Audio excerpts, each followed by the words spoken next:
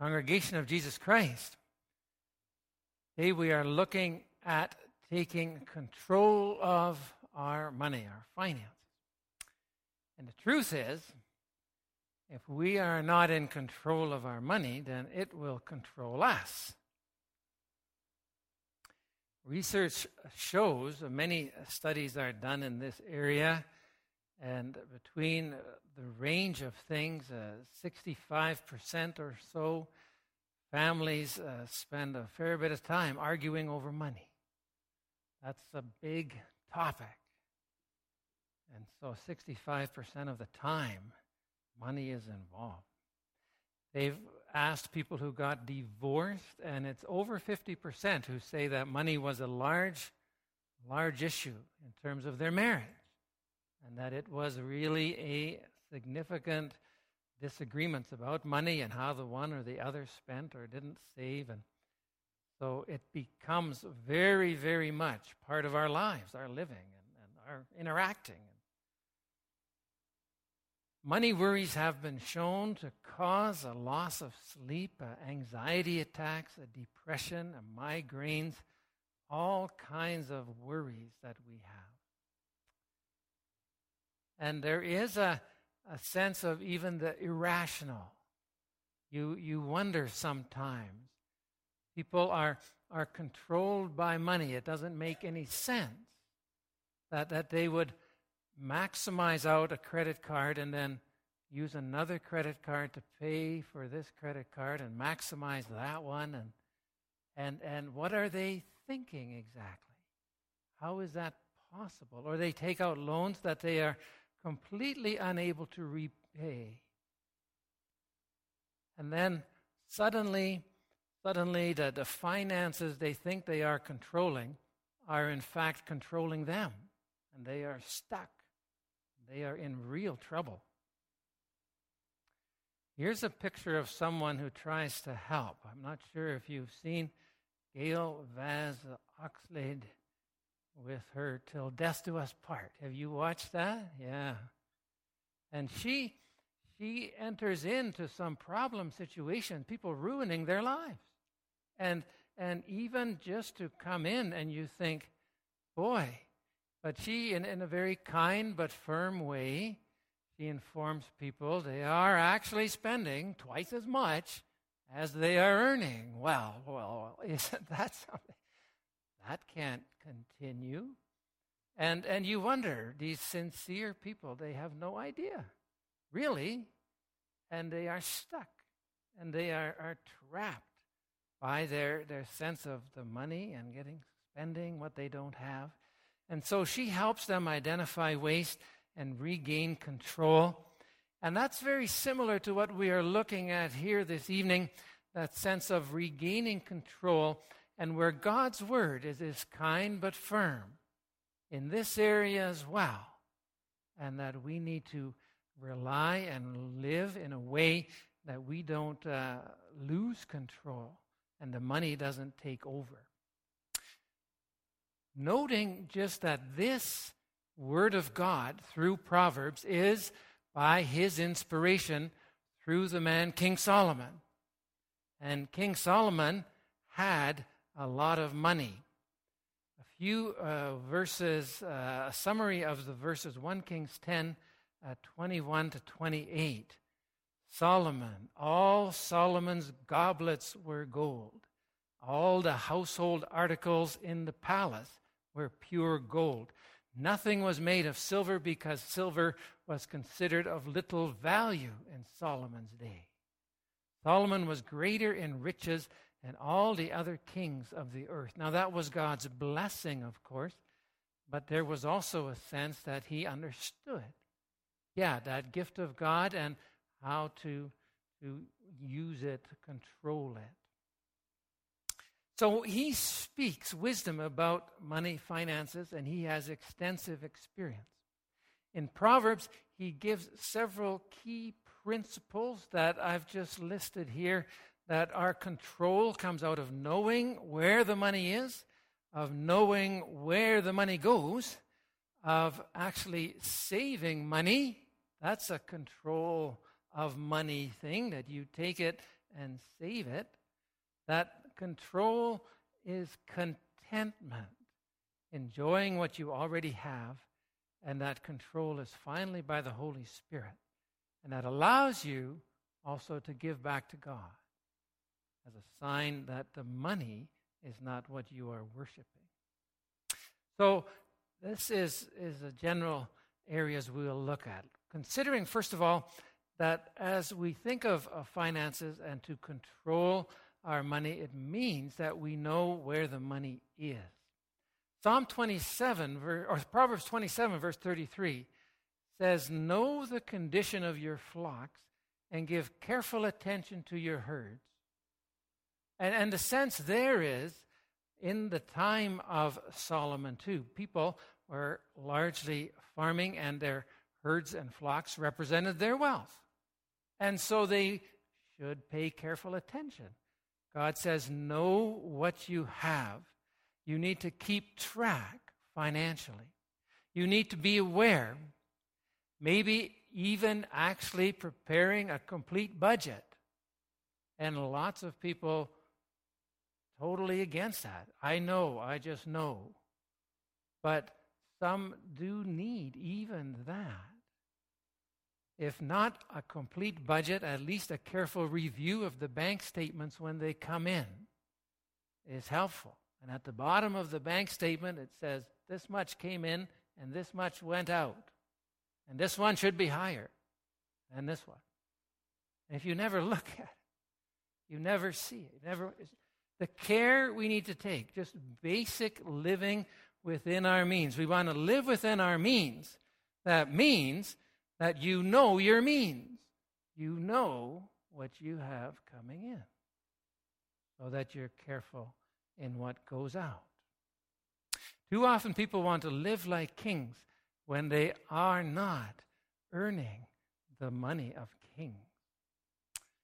Proverbs 23, verse 23 says, "Know the truth and do not sell it. Get wisdom, discipline, and understanding." And the sense here applying to our financial situation again, ignoring the problem as it grows makes no sense. That you need to know the truth. If you are running into financial difficulty, if things are troubling, then you need to be aware of that. Look into it more.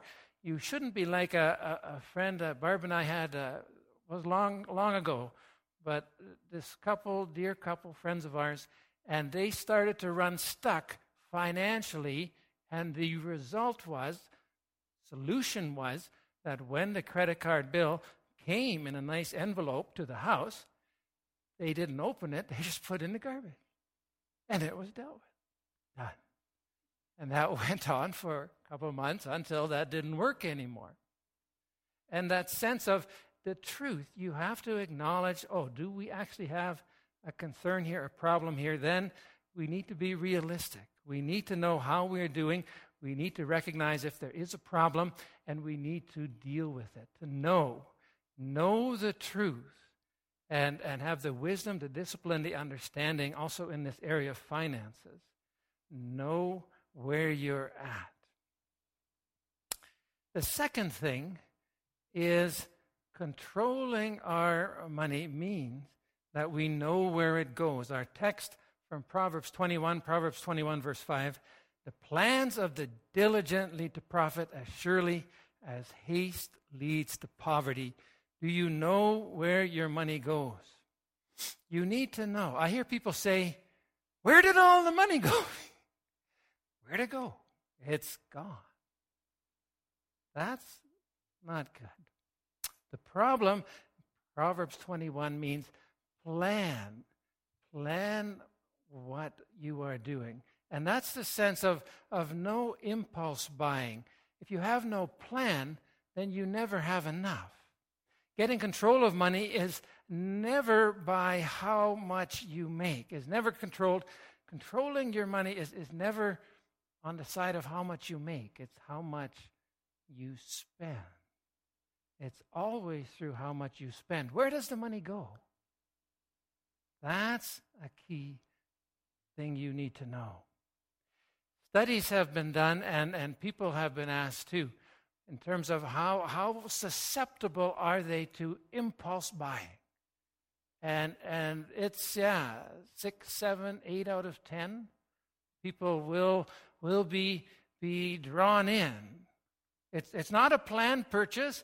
They started the day without thinking they were going to buy anything or do anything like that, and then boom, there it is. They bought it. What's this? So that sense of no planning, no thought, an emotional appeal comes. The sense of, oh, I want it, I have to have it, and there you go.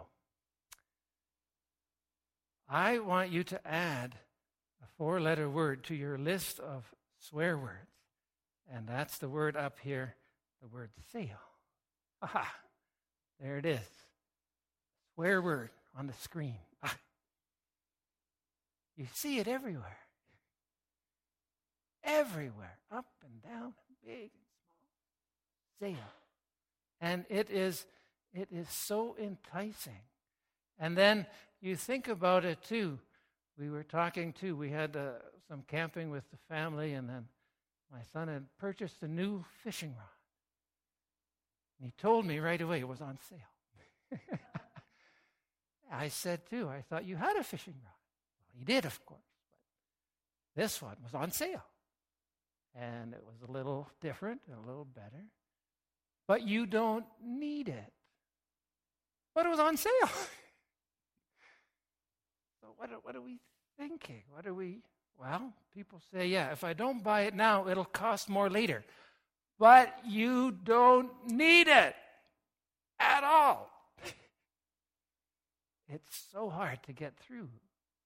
We are impulse buyers. And the advertisers have found ways just to have us just respond to a sale sign in that way.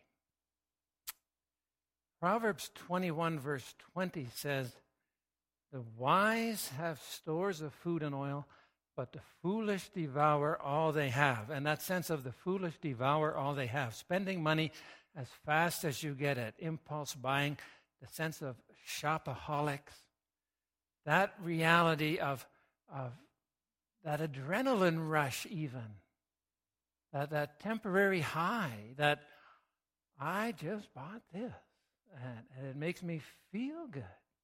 And it's almost an addictive kind of thing. So to recognize, again, control means knowing where your money goes, and don't just respond to all those offers and all those sales and all those things. We need to take control. One person I read has taken control. The person keeps their credit cards in a bowl of water in the freezer. So the impulse is slowed down, right? And then you have to realize microwaving credit cards is not a good thing.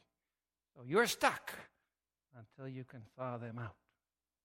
So that reality of easy credit, of online shopping now, the money goes, and we need to see where it goes and not just wonder where it went. To plan means that you tell your money where you want it to go. Doesn't matter if it's a sale, doesn't matter at all if there's something that all of a sudden comes up. You take control. You tell your money where you want it to go. Ask God for wisdom in helping you control your money.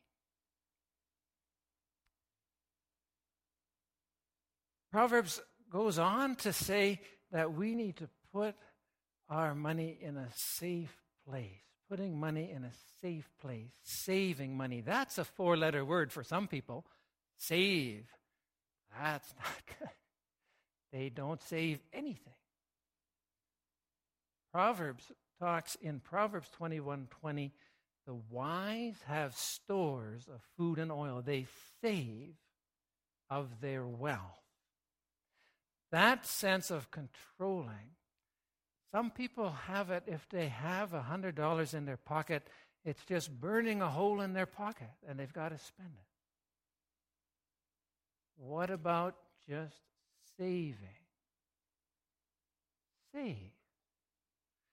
They've looked at different cultures. The Japanese, they work hard, and they save about 25% of their income. Just boom. That's just it. 25% save. Not bad. The Europeans generally are around 15%. Canadians around 10%. And the Americans 5 to 7. So we're catching the Americans. We're getting there. The sense of not saving, of course, is that we are a live for today society. I want it all and I want it now. And so it's okay that all the money's gone. And so that mindset continues to drive the sense of, well, I don't have any saving. I don't need savings because I'm just living for now and what I need and what I want, and there you go. But the reality is, Proverbs says, wise people save because life is uncertain. So we are called to do what Proverbs 13:11 says. At first, especially that second part, definitely dishonest money dwindles away. But that second sense, those who gather little by little make it grow. Accumulating little by little. And that ties into also the story in Proverbs 6 where it talks about the ant. If you have that reminder of Proverbs 6, look at the ant, and the ant just works steadily and stores up and is secure.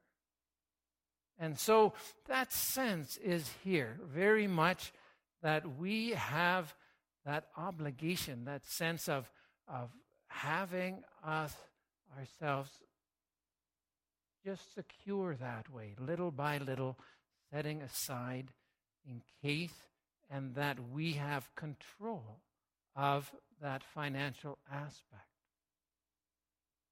One big pressure that comes against that is envy, comparing ourselves to others.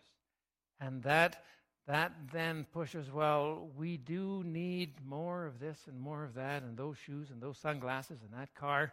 And the thinking continues to drive that more and more is better, and that you can't save the money. You have to spend it. But that never ends.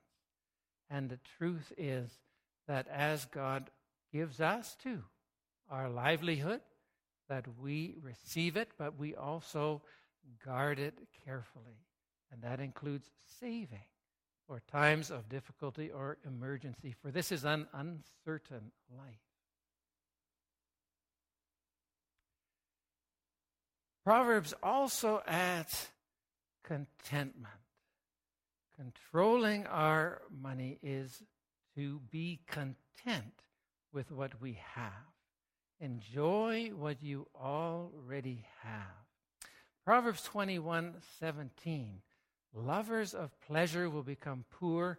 Lovers of wine and oil will never be rich. This is the sense of people indulging in all kinds of things, eating out, buying more and more out of control, that somehow all of the indulging will make you happy. And that sense of living a lie. If all of the indulging and all of the acquiring would make us happy, then Canada and North America would be the happiest people, but they're not. Because there's always that sense, I don't have enough and I always want more. And so there is no happiness and peace and contentment there. Control is contentment, enjoying what you have. And that means not saying or thinking, I'll be happy when I have this or I have that. Be happy now with what you have. Hebrews 13 verse 5 picks up on this. Keep your lives free from the love of money and be content with what you have. That's a beautiful summary of this idea, even as Proverbs puts it forward. Learn contentment. Here, do we have a picture of? Look at that. That's me and Paul. We were out at Lesser Slave the other day. We went up for a week. You see that boat? That's the Green Canoe. You know when I bought that? I was 16 years old. I bought the Green Canoe. I wanted a canoe. And so what is that? I'm 53, that's 32 and 5, that's 37 years. For 37 years, I've been fine with the Green Canoe. And it's perfect. We go out, we do a little fishing, we do a little canoeing. We want to get out on the water a little bit. It's old. Barb repaired the seat. The fiberglass had a hole in it. We repaired it. It got smaller as the boys got bigger, but we packed them in and off we went. And now they're gone. It's fine. I take it myself. It's 45 pounds. I can lift it. You'll see us driving around, a canoe on the roof. It's great. I don't need another canoe, a bigger canoe, a new canoe. This is fine. Be content. Enjoy. If I get out a couple of times in the canoe, I'm happy. And so you just have a sense. What do you have? Do you use what you have? If you even just enjoy what you have, you have some things, enjoy them. Use them. Do you need more, bigger, different? No. Be content with what you have. Enjoy it. And it's great fun. It's just fine. So that principle of control is contentment. And so Proverbs points that out as well. Finally, at the heart of wisdom is that control by the Holy Spirit. And that has the sense of Proverbs 3:9 and 10. Honor the Lord with your wealth, meaning that wealth is from the Lord. And that's, of course, as it comes out here in Proverbs 2, coming back to the Lord, focusing on the place of the Lord in our lives, and that the Lord's will is here very much central as well. And that reality of then receiving from the Lord, that we receive with thanksgiving, and that we live just within our means, seeking God's kingdom, Matthew 6:33, and all else will be added. That there's a sense of contentment in the Lord. Yeah, some people make more than others. Some people have more than others. God has given us lives, given us tasks, given us work, provided for us in different ways, and that we receive that with contentment and thanksgiving, and that we continue to thank Him and live in our living unto Him, just wisely and thankfully. That overflows in a beautiful way. Proverbs 22, verse 9, the generous will be blessed, for they share with the poor. And there is a sense of God continuing to provide even as we focus on serving Him. And in that too, He provides for us and for works of ministry that we would feel too, would serve Him. So that sense of being a servant of God and engaging in the ministry of God and seeing our funds support ministry is an adrenaline rush, is a wonderful thing. And I'm just reminded of the effort in Mexico, and just to supply those people with some funds and with a building, and to see that and to say, wow, that's exciting. Oh, gee, that is fun and enjoyable and great. And so then the money doesn't have to focus on me.